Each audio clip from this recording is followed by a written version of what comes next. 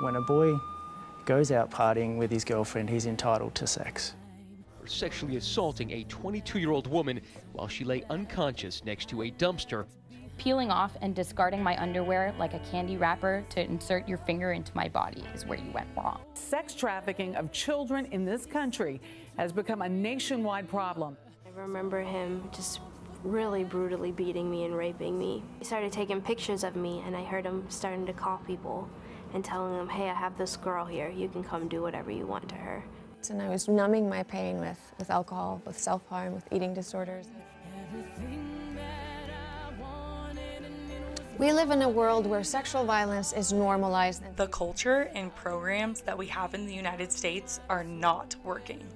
So I am bringing in a completely different approach. We are breaking stigmas, promoting sexual health and acceptance. You are holding change in your hands. This is Talk Taboo with your host, Taylor Stafford.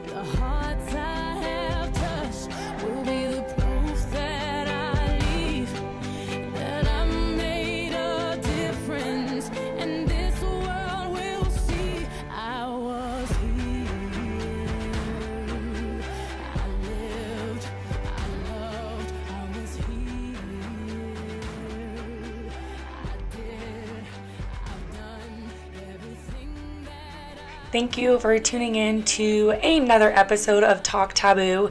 I really do appreciate all the support and interest that I've been getting. Wanted to just talk about what's happening with Women Against Taboo, like always. So we are still doing the I Stand Purple movement and fundraiser for October. Remember that 50% goes to Women Against Taboo and 50% goes to Safe Embrace, a domestic violence nonprofit in Reno.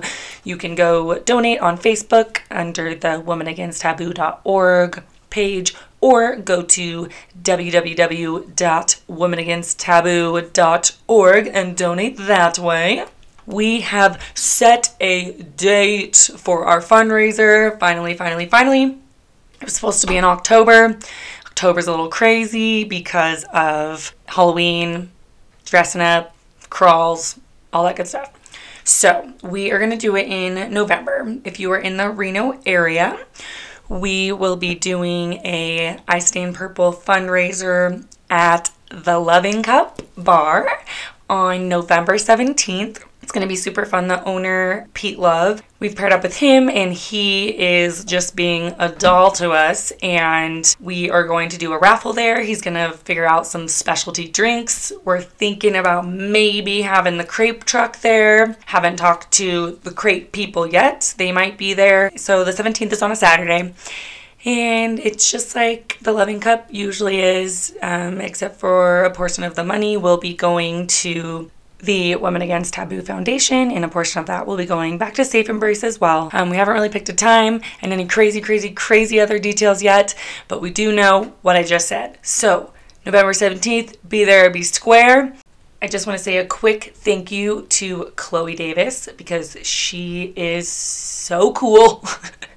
She's one of our volunteers, and she's kind of taken on this event to plan this with me. There will be a lot more volunteers that I will thank in advance and thank later, but Chloe Davis is putting a lot of work into this, and she's super excited. And then if you would like to give in a different way besides either going or buying raffle tickets, you guys can also donate stuff for baskets. Any businesses in the area or individuals can put together baskets and donate that way. Yeah, we appreciate all of the help and all of the support that we've been getting. A nonprofit foundation, so we run entirely off of donations and our volunteer time. Thank you to all of our board members and community reps and university reps. Another thing that we are starting on doing, we are doing ambassadorship programs for universities.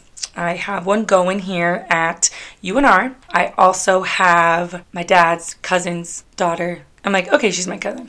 She goes to University of Wisconsin-Madison, and we're thinking we're going to start one there as well. Basically, you pair with us and then you pair with your university. And I'm trying to keep it really open to whatever that specific chapter on that university wants to do. So we can do anything from fundraising or pairing with other nonprofits or sexual abuse organizations or sexual education organizations in the community. We can do seminars. I can come speak. We can do education trainings, events, whatever they really want. I want all the ideas. I think I want to really empower everyone in these organizations to do what they feel is right, but still abiding by what Women Against Taboo stands for.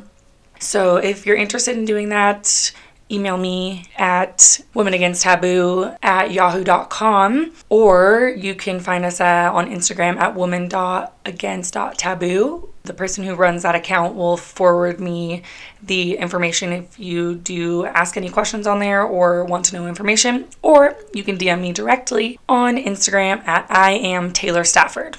But my fun topic of the day, not fun today, but it's important and educational. So going on with October being Domestic Violence Awareness Month, I wanted to talk about what domestic violence looks like, risk factors. That way you guys actually can use these tools, because they are really good tools, to determine if maybe you are in a domestic violence relationship or if someone you know and love is in a domestic violence relationship.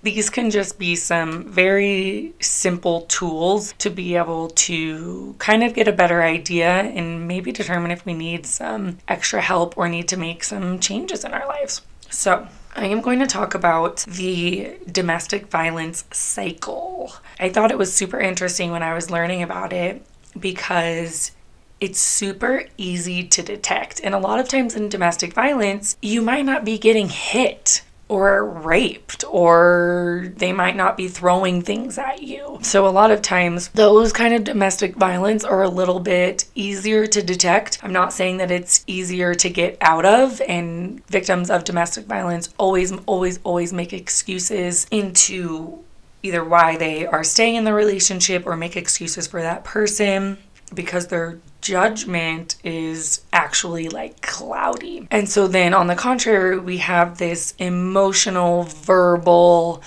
playing with your feelings and your emotions and making you feel like crap and then making you feel awesome, and that kind of domestic violence, which is really, really hard to see sometimes, especially if you are the one in the relationship. But some factors of all all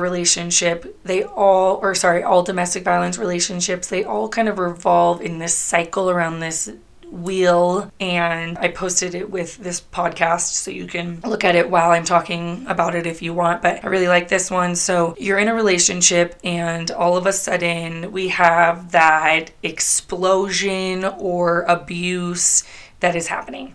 So that occurs. In that incident, it can be verbal, emotional, physical, anger, blaming, arguing, threats, intimidation. They can be subtle or they can be extremely serious and potentially very harmful and dangerous for all the parties involved, especially if there's kids in the relationship as well. So we have this explosion. After that, this is the time when we see a lot of victims try and leave their partner. They end up extremely upset, crying, making extremely irrational decisions. Self-blame is in this stage. So if I just made the rice right, then he wouldn't have had to throw it at me. Or what else can I do? I do everything for him. What am I doing wrong? That kind of blaming. And then, so we make a decision whether we're going to leave him, whether we're going to leave the house, whether we're going to break up, whatever kind of context that relationship is in. And then it comes around to this honeymoon stage. So the abuser comes back and pulls the "I'm sorry, I love you so much, I apologize for everything, I didn't mean to hit you, I was just frustrated because of the way that you made the rice. No, I was frustrated at the way that guy was looking at you or you were talking to that guy, even if it was, super innocent, right? So a lot of blaming the victim in the I'm sorry. They'll often in this time give you things that you've been asking for. So maybe it's, you never buy me flowers. He buys you flowers. You know, you never take me to do anything anymore. So he takes you to the pumpkin patch. They might try and get you back with gifts, like, you know, anything as small as, like I said, those flowers or a cheap necklace or whatever, or a car, depending on the financial situation of everyone involved. And just to be very clear, domestic violence happens in all socioeconomic statuses, all cultures, all races, all ages, whether there's children involved, all of that. It happens across the board. So it's going to look a little bit different based on culture, financial situation, all of the other factors involved, right? But the cycle will be the same. So we had the incident of abuse, and then we had the honeymoon stage of gifts. So then we kind of have this calm stage. So this is how the cycle goes, is because the victim ends up taking the abuser back. Everything is great again. This time, I know he changed. This time is different. I can see it in his eyes. He let me meet his family. He let me do things that maybe he didn't let me before. Or he let me go out with my friends. He never lets me go out with my friends. He's changing. I am changing him. That's another one too. I'm changing him. I really feel like this is the time. And it's very convinced. Okay, this isn't just like thinking this, like this man, I say man because it usually is, but it happens in women abusing men as well in the same cycle. But okay, so the abuser could even convince the friends and the family, even though we know that we are, you know, as friends and family, that we are in the conscious mind. Sometimes we can even be like a little persuasive. You're like, I know this because I know the domestic violence cycle. But I'm still like, well, maybe it is. Then I feel like a dick if I tell her not to go back. You know, so that could be there too. So this is how we involve friends and family as well. So anyways, we got the abuser victim back together. So then there's kind of like this calm stage, right? Like if we forgot what happened, we're trying to move forward. This relationship is awesome. And then we have this like tension building. The abuser might become more irritable. You might start fighting a little bickering more and more that can't really be resolved. He starts taking things away from you again. It's this whole 2 steps forward, 5.5 steps back, right? So we get that, and that's kind of this tension building state is like, I feel like I know what's coming. Sometimes it's hard to put your finger on it because you are just like, you are in that honeymoon, right? You're transferring over to this tension building state. So sometimes it's hard to see this tension building coming because you think that you're good now. So you think that you know how to work through your problems when in reality this tension building state's coming. So then we come back around to the incident, to the verbal abuse, to the hitting, to throwing shit across the room, to taking things away from you, punishing you, blaming you for whatever, you know, verbal and emotional abuse of you're fucking worthless. You are dumb. You are nothing without me. You're never gonna get better than me. What are you even fucking good for anyways? You're a damn idiot. You fucking whore. You fucking bitch. Sorry about the language, but that is the reality. So we're saying it. I'm like, maybe iTunes will not approve this, but so this is how the cycle begins again. The hitting happens, blah, blah, blah, blah. And each kind of step of leaving or pulling back may get a little greater, but a lot of these times you can pretty much put a finger on when they're going to be abused again. It's pretty nuts, just based on their own cycle. So I tell people, if you really want to see if it's a cycle, look at these stages, track them on a calendar, and you will start to see patterns. And it's nuts. It's like actual science. Like, how is your brain, this abuser's brain, actually functioning in this kind of cycle? There's a lot of theories and reasons and risk factors for why domestic violence occurs. And the point of this podcast, we're not really going to get into that right now. I just wanted to introduce this domestic violence cycle of denial. Oh yeah, in the middle of these cycles is denial. It's really hard to see when you're in an abusive relationship sometimes, especially if it's verbal and emotional, because we start trusting these people and we start thinking that there's no way that they will hurt us and that this is love. You know, he told me he loves me. He tells me every day he loves me. And I think this is really, really important. He can be the perfect guy 99% of the time. And usually it's not 99, but that's just my little scenario here.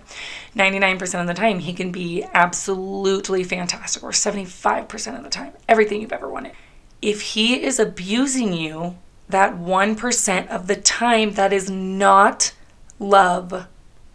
And that is where it gets confusing, because majority of the time, he's perfect. And so those times of love and affection and support and partnership, he's awesome. Or the abuser is awesome. So it's harder for us to see the actual reality of us being abused. And, you know, with the abuse comes a lot of guilt and shame and embarrassment. So it can be extremely hard. So if we're starting to see these kind of cycles, there's a lot of resources in many areas that you can call for support or help. You can see a therapist. You can go to domestic violence services in Reno. It is Safe Embrace is a really good one. You can call the crisis call center line if you are in danger, or if you just want to talk to someone and ask them what you should do in a situation like this, or you just need someone to talk to. So the crisis call center line is an awesome line as well.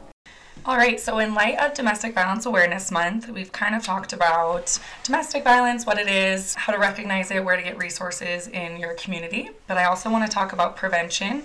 So I have John Malcolm here, and he works for Safe Embrace. So kind of introduce yourself and what you do.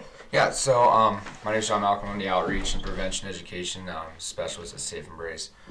What Safe Embrace is a nonprofit here in our community that has services dedicated to victims of domestic violence, sexual assault, and human trafficking. We provide emergency shelter, transitional housing, support groups, therapy, and prevention education. And the job I get to do is go out in the community and try to stop the generational cycle, what's going on with domestic violence. And most of my programs that I'm coordinating actually deal with high school and middle school athletics. So I run 2 evidence-based programs. One's called Coaching Boys and the Men, which is a program that's geared towards training athletic coaches to talk to their male athletes about preventing relationship abuse and promoting healthy relationships.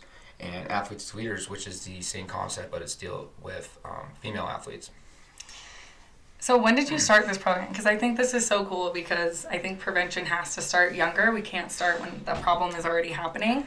Yeah, so when did you start this? So I took this position last year. So it's a grant-funded position through the State of Nevada Behavioral Health, Rape Prevention Education.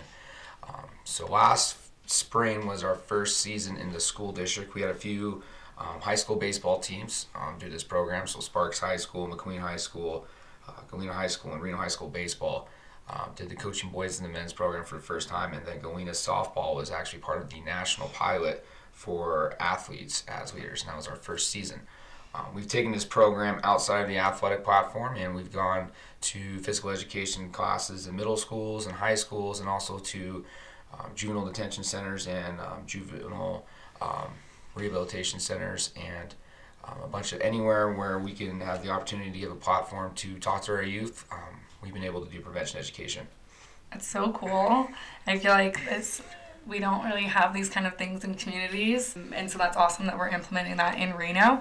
So what do you teach these boys or these coaches? Because you teach the coaches, right? Yes. Most of the time? So how it's laid out is I do a hour-and-a-half training with coaches on this program. You know, I talk to the program first. You know, I talk about how powerful sports are in society, and you look at where we develop as, you know, people. We look at the home, we look at the military, we look at the church, and we look at sports.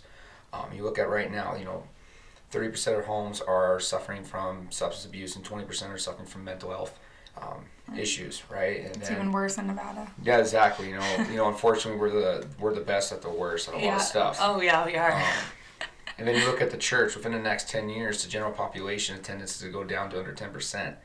And 60% Really? of the general population that misses church on Sundays is missing it for football, right?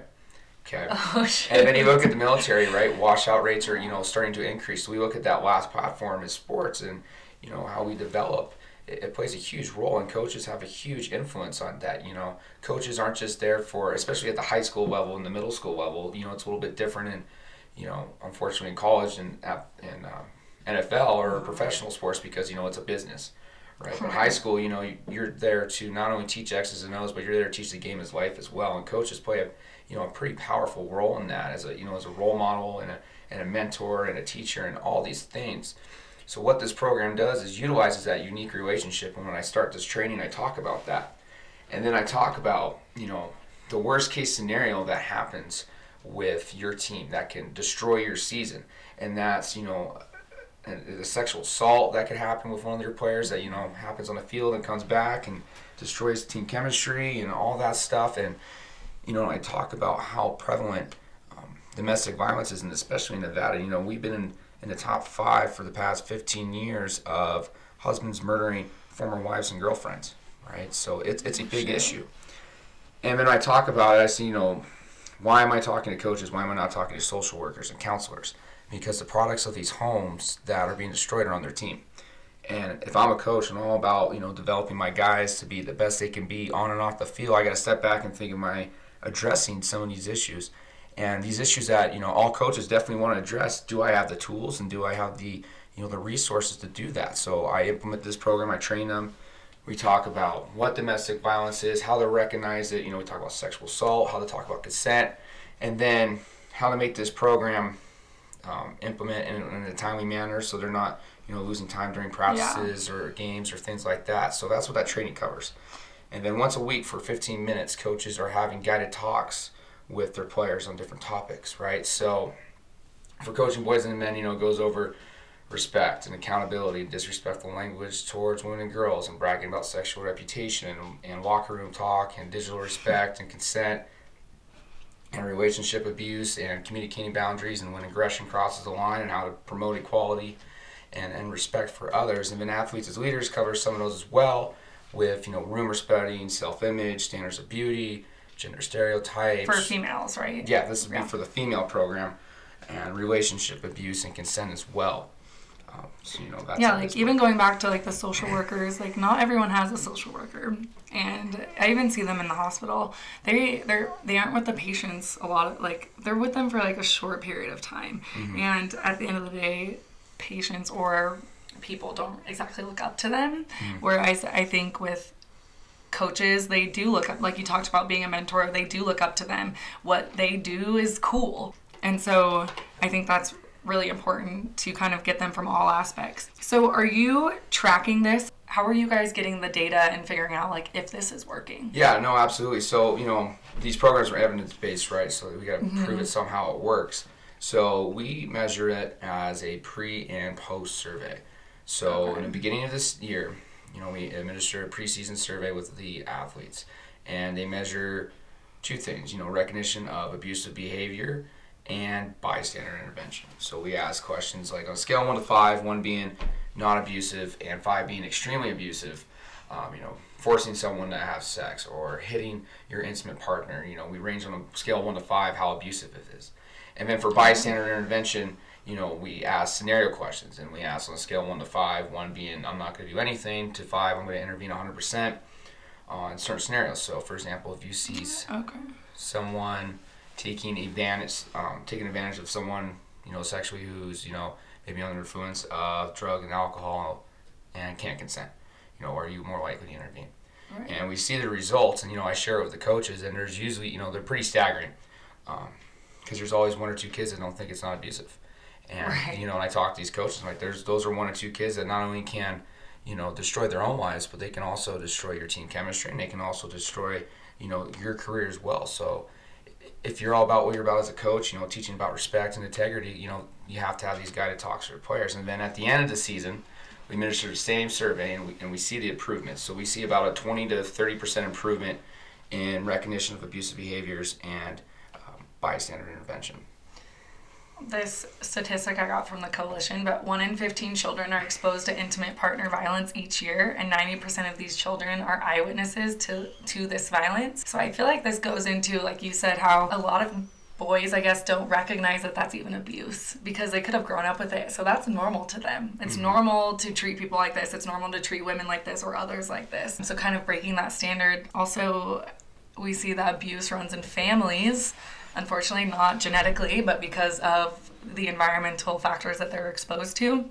So I think we hope that parents teach their kids these things and that they're in the home, but we also have to realize that that's not exactly realistic in a lot of people's cases. So do you feel like the people, or I guess you might not really know, but the boys that come into this program who don't think those things are abusive see that in their families and in their home lives? Yeah, this program definitely brings, that up where they're like, oh, this is, these are abusive behaviors because, like I said earlier, I have the job title of, stopping a generational cycle. Right. When you witness domestic violence in a home, you're more likely to develop antisocial issues growing up. You don't develop, their frontal lobe, your frontal cortex, all that stuff. It kind of gets shut down because you're always in fight or flight. Yeah, their brains can't progress because they have to meet those basic level needs, right? Right. Food, water, shelter. Your body doesn't know the difference between life or death, right? So they're always in that fight or flight. They're always trying, they're just trying to survive. And they just see it as this is how it rolls. This is how I do. Right. And then you have someone with good rapport with a kid. A kid that they can trust. They listen to them and they see that, hey, these are abusive behaviors in my home. I got to stop this kind of thing because right. Especially as high school kids. When you talk about their 18, they're still kids. They're kids at heart. Oh right? yeah. So you have an opportunity. They're still developing. Right. You're not fully developed. Until you're 25. Well, I guess the new study is 27 now. So I still got another year. Yeah. I'm not even developed yet. So, right? So, and there's an opportunity before, I guess they leave the nest. You have, that last chance to, hopefully develop these boys to, become men. Yeah. What are your thoughts on kind of preventing it at even younger ages? We've been looking at curriculums for, the first year, it's been great. We've executed CBIM and athletes as leaders throughout our community, but we're not just a one and done kind of thing. We want to keep this prevention ed going for the next few years, and we have to expand our age demographic somehow. So what we're trying to do is, we're trying to go to younger ages, is 10 years old, and expand all the way up to 25. Going to fraternities and sororities and stuff. But when it comes to little kids, it's more building the foundation of good character. Right? What is respect? What is integrity? We're not going to go in there and talk about, sexual consent with a 10-year-old, right? But you can go over the foundations of what consent is, So, for example, when we go to middle schools, coaches are like, how am I going to talk about bragging about sexual reputation to a 12-year-old, right? There's some kids But they do have sex. Yeah, no, absolutely. You have some kids that are just out, that haven't had the birds and the bees talk, and you have some that are just like, I used to sub before I took this position, and you hear some of the conversations these 12-year-olds are having, and you're like, oh my goodness. How do you even know what that is? But now, we talk about bragging about sexual reputation, you take that word out, now you're just bragging about reputation. Do you want someone that's, arrogant? You want those kind of traits on your, as a person. Right. So when they get older, they have that foundation now, and then we can build up on it, and then we can get more in depth with, that conversation of, bragging about sexual reputation and things like that. Do you have to get consent from parents? Yes and no. So when it comes to the middle school, coaches always ask during a training, like, parents. Parents can make and break everything. God, they're the worst, man. Right. So we do have a parent letter that we give out. We talk about this doesn't have to deal with any incident that just happened. We're just taking, a very proactive approach and trying to prevent, a lot of stuff from happening with our kids. Right. We go over the topics, we give them my contact information, the schools, things like that, and they have an opt-out program where the question is, no, I do not want my child to partake in this violence prevention education program. Do you get a lot of that? I've, for example, at one of our middle schools, we had about 250 students, and I think maybe 5 opt out. So, there's still those kids that, unfortunately do opt out, but it is what it is. But yeah, it's, it kind of just shows. I feel like you get less parents opting out if you put it as like domestic violence prevention, or if you word it like sex ed. Yeah, you know, it's just sexual education. Right? I mean, it's all about how you word it. Yeah, exactly. So, I mean, especially what was going on, you know, recently what's been going on, you know, with all the school shootings and things like that. Yeah. And, you know, last year, you know, about every other day there, you know, a middle school was going into code red or some threat was going to happen or something like that. So when the parent sees like, no, I'm good. I'm going to not put my child in a violence prevention program. You know, like, really? Kind of thing. So, you know, we haven't came across any parent issues at all. You know, parents have been very supportive of these two programs. I feel like that's good because I feel like parents are such a huge hurdle because all parents, I think, you know, not to like blame parents, but they all think that they know what's best for their kids. And I'm not saying that they don't, but you kind of get the like, oh, I'm going to do it. I'm going to teach them about sex or I'm going to teach them about violence. But like what I see with sex education, they don't teach them the right things. Yeah, no, it's just, I mean, and that's the same thing with, you know, when it comes to athletics, you know, what do I know as a coach kind of thing, you know, you know, you have the dude who played, he was a stud senior on his JV team in high school kind of thing, and it's just, thinks he knows, you know, everything. You know, so parents, it's just nothing, we're trying to collaborate with everybody to educate. It's just a different way of, you know, making parents just more informed of these topics, and it's just, you know, it's a good snowball effect to get these, you know, these parents to have these meaningful conversations with their parents, or parents with their kids, right? Yeah. I know one of the things that I eventually want to go speak to younger children like you're kind of doing, but one of my ideas, which I heard that they're doing somewhere in Washoe County, correct me if I'm wrong, but they're having like the sexual education program, and that includes domestic violence. They're having the parents that want to like opt out or that are kind of curious about what you're going to be teaching their kids. I would like perform a presentation before that we go into the classes and kind of explain to the parents a little bit more in depth of, okay, this is what we're going to be teaching your kids, but this is why it's important, and this is what the research shows about it and all of that stuff. And I'm hoping that maybe that will get parents to choose to opt their kids in. Do you teach the kids or the boys about the opposite, so about women partner violence, so women hitting, physically abused, emotionally abusing them as well? Yeah, it's you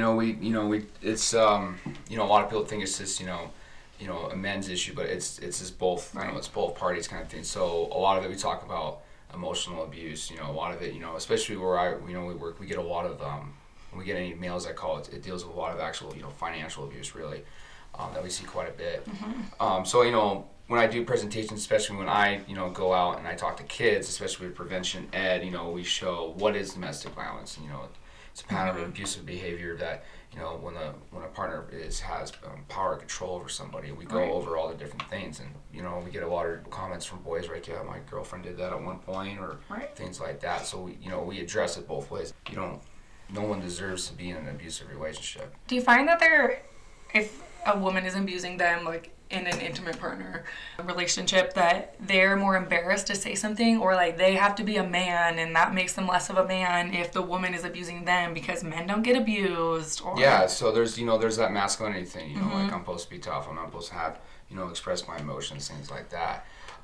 Where, you know, now we're creating kind of that term safe place kind of gets taken out of context. You know, everyone talks about safe place and snowflakes and things like that, but when you actually don't have a safe place to talk about these issues because you're being abused, you know, somehow we got to create a safe place for you to actually come and talk about that stuff. Because some of these issues, I mean, it's detrimental to, you know, development of these kids, and it just keeps it going of this generational cycle. I mean, you just see it over and over again.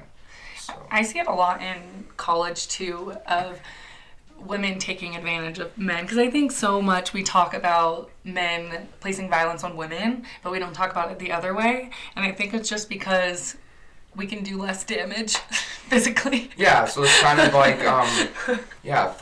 for example, you know, this next week, you know, we're going into health classes in the school district because they cover, you know, violence and you know, what sexual abuse, and there's one topic they cover is date rape. Right. And we're looking at, you know, you know, how to show it and things like that. I mean, you see the double standards sometimes. So, for example, when a guy roofies a girl's drink, everyone loses their minds. Like, this is unfortunate. Like, this is ridiculous. Like, why are you doing that? Right. But then, you know, they show the one video of a girl roofing a guy's drink, and everyone's like, oh, yeah, like, go for it. Like, no big deal. Kind of. And you're like, no, that is still wrong. Yeah, it's just wrong is wrong. I mean, it doesn't matter, boy on girl, girl, it doesn't matter. It's just, you know, that form of just that general idea of respect and integrity, you know, we've kind of, unfortunately, somehow we've lost it, really. Right.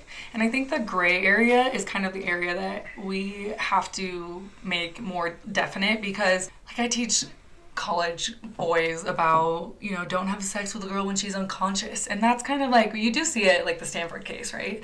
In the media, but everyone knows that's wrong. Even if you have done that before, you pretty much know that's wrong. I think it's the gray area, right? So when can you have sex with someone and they're too drunk? Or, because we see that all the time in college. The guys are like, I didn't roofie her. She wasn't passed out. She wasn't unconscious. And it's like, okay, that's not the point. Right. We're missing the point there. So defining those lines, and I think they are super gray areas, because I know at least in college, and now honestly into high schools too, people are drinking all the time. And saying that you're going to take alcohol away is just, it's never going to happen. And I think that's just it would be a dumb battle to fight. So we have to get in that mindset of, okay, how do we know? Exactly. Right. It's still illegal. Yeah. Right. And the thing that, you know, when we go out and talk about it and stuff is, you know, I use a saying, you know, when no one's watching is actually when everyone's watching you the most, you know, when everyone's back to you, right? So, like, do you want to be known as that guy? Is that the way you're going to carry yourself, not only as a man, but as a person, right? You're going to be that kind of dude that wakes up in the morning like, yeah, it's just, there's just a way of talking to kids and talking to, you know, younger adults about, you know, that form of respect. Is like, do you want to have that kind of experience with someone? Right. So, I mean, it's just, you know, there's just ways to definitely talk about it in a way where you're calling people out on their character, and they're able to step back, look at themselves in the mirror and say, you know, I got to change some things. I got to change how I act. I got to change maybe how much alcohol I take, or, you know, maybe, you know, you put yourself in situations like, hey, you know, I need to get out of here because, you know, like, I'm going to be the better person here because, you know, I got bigger things to do. Moving forward in my life, and this is something that, you know, I'm not going to let define me, kind of thing. Yeah, and not even just doing what's right and, you know, morally and ethically, but also, like, you have a career, right? You have a future ahead of you, and so just, I mean, that shouldn't be the only reason that we're not abusing people, but you have so much ahead of you that just, like, one little mistake, little mistake, in quotes, can change your whole life. And that's like one of the things in the Stanford case too, is they said 20 minutes of action or something about 20 minutes of action. And yeah, it was 20 minutes of action for you, and now you have this on your plate your entire life, and this woman has changed her life forever. And so we have to think about those things, but like we talked about, your brain's not developed yet, so sometimes we don't think very rationally, but we have to instill these morals and these ethics so that they're there even when they're not using their brain. No, absolutely, yeah. So I want to tell you about the tickle theory. Okay. So I think it's so important to teach consent from birth. So, you know, when you have little kids and you're just like, they can be like 3, 4, whatever.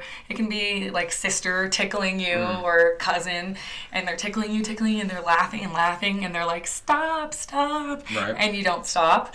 And you're like, but you're laughing or whatever. That's kind of showing them that their word doesn't matter. And you're also teaching the boys, I guess, that stop doesn't mean stop. She's laughing, so her word stop doesn't matter. And so if you start like tickling someone or like a little kid and they're like, stop, even though they're laughing, and you actually do stop, most of the time they'll be like, no, keep going. And you're kind of like showing them that you can't just say stop if you don't mean it. Right. And people think that's kind of ridiculous, like that kind of scenario, but you see it all the time. And I'll also see it with like little kids and going to see like their grandparents or uncle. Like when you're at Christmas time, you have a little kid and mom's like, go hug Uncle Ted, right? Go hug him. And they're in the corner like they don't want to hug him, whatever reason, right? He may not even be abusing her, but you don't know. And so showing them that they have control over their body, and that if they don't feel comfortable, we should never force a child to go hug someone or sit on their lap, even if it's grandpa, right? Or grandma. So I think that's another thing that I like to teach parents too. I see it all the time, even with my own family and me. I was just with a kid the other day at my work, and she didn't want to come up to me. She doesn't know me. And she's like, go up to her. I'm like, no, give her a break. Like, if she doesn't want to come to me yet, she's not comfortable, and that's totally okay. So I think, like you said, kind of like middle schoolers, we don't have to teach. You're just, it sounds like, I never, before today, it was tickle theory. I was like, what?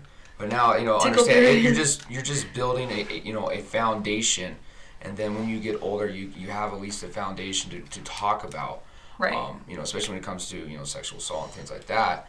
But you're just building a foundation, right, of what's right and wrong. I mean, you see that, that's why I always go back to that generational cycle thing. You just see it because kids have been exposed to it at an early age, and then they just get more in depth into it when they get older. And it can even be like super innocent, like the tickle theory. Like, they don't even have to be like abused, but I see it. I remember like my own personal story from high school.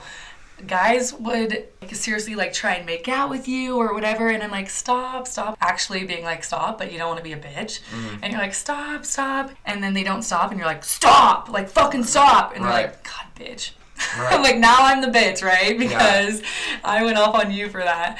That's kind of like what the tickle theory was, is this is it in adult form or adolescent form. My voice is saying, oh no, and the guy over here is like, oh, she's just playing hard to get, she wants it. And it's like, okay, maybe, but if you actually stopped and I did want it, then I would be like, oh no, you can keep going.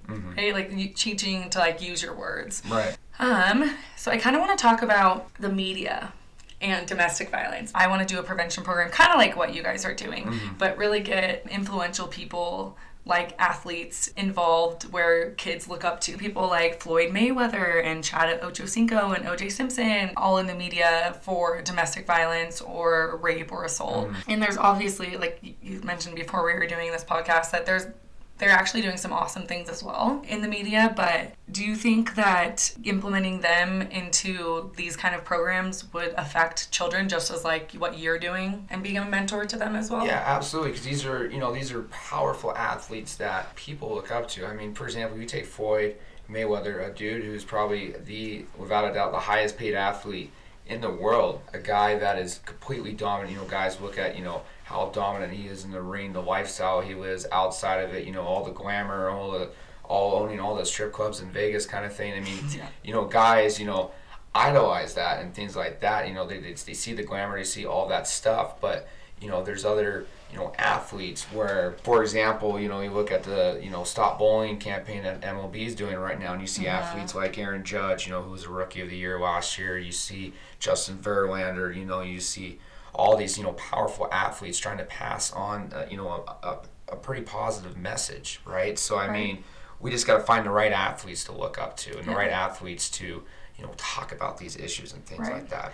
And this is something that I want to, like, if this program ever happens, and I don't want to make people change who they are and what they do, right? So, I mean, a lot of athletes are super inappropriate, and they like to party, and they like to drink, and whatever. And I don't want them to change that about themselves. Like, I'm not saying sit at home and don't drink. I'm not saying you can't say the word fuck. You're not going to tell Rob Gronkowski to sit down. Exactly. That guy's going to keep partying. Yeah.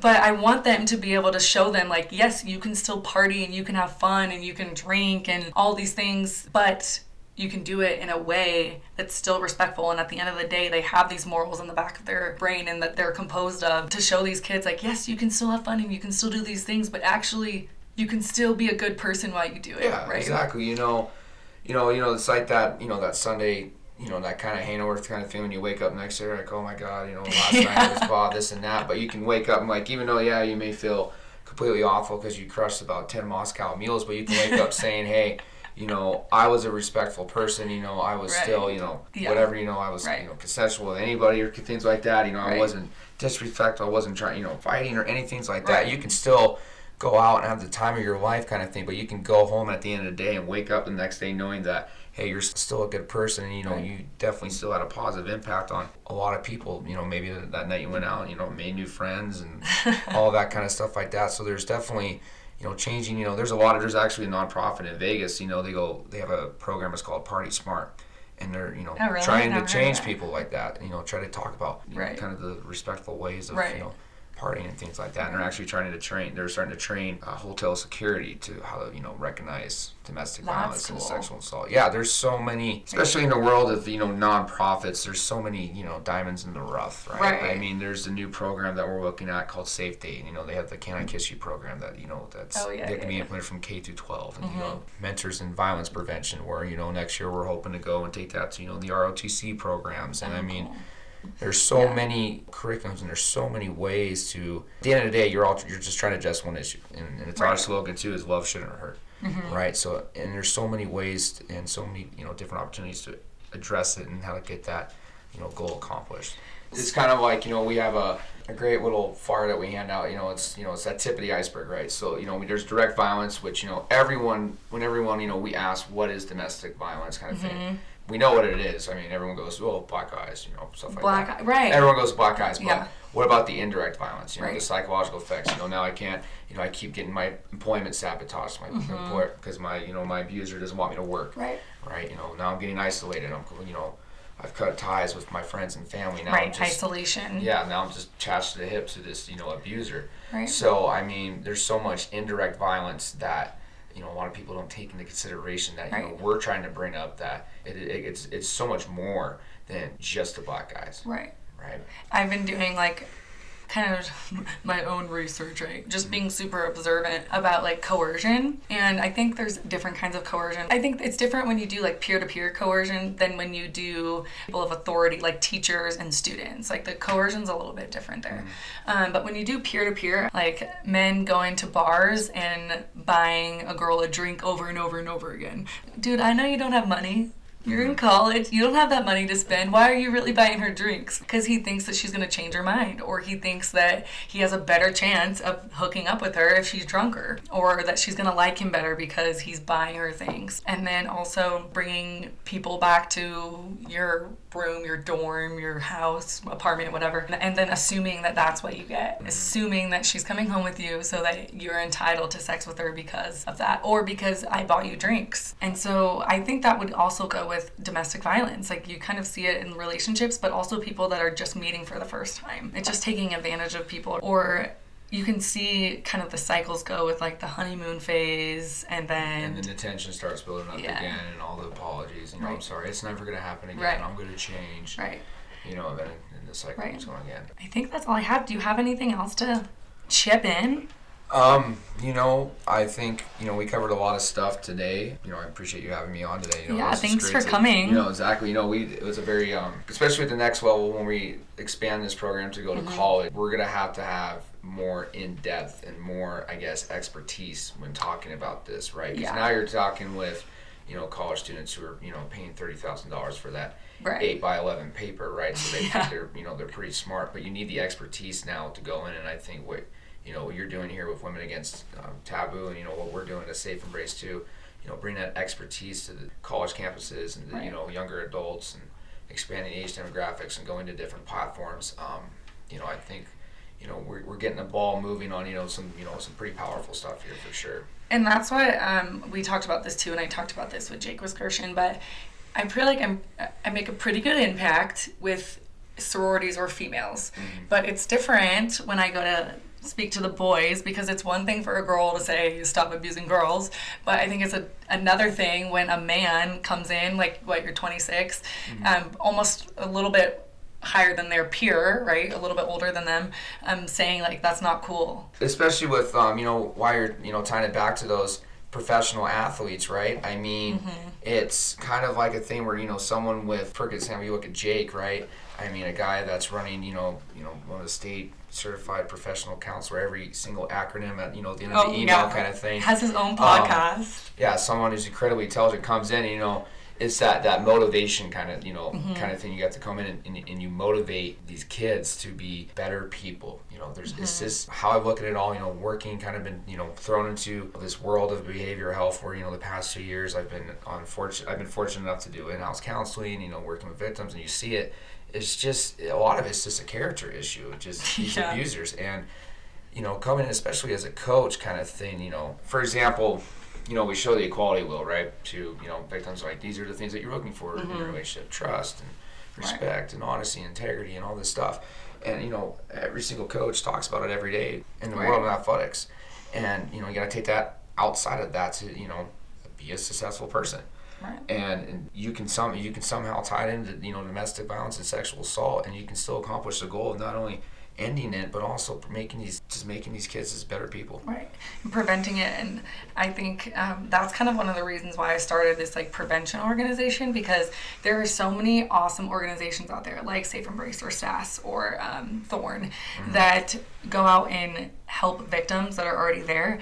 But if you kind of look at the research, once it's there, you're not stopping the mental health. You're not stopping the change in their life forever. So I think prevention programs are kind of like the way to change the world. I always say I'm going to change the world. To change that world. And so going off of that, a lot of people asked me when I made Women Against Taboo, and I was thinking about changing the name, because it really started out as women and empowering women, and then it's since evolved from that. But I get guys all the time, well, can I buy a shirt? Is it going to say Men Against Taboo? And I'm like, not the point, okay? This is the organization.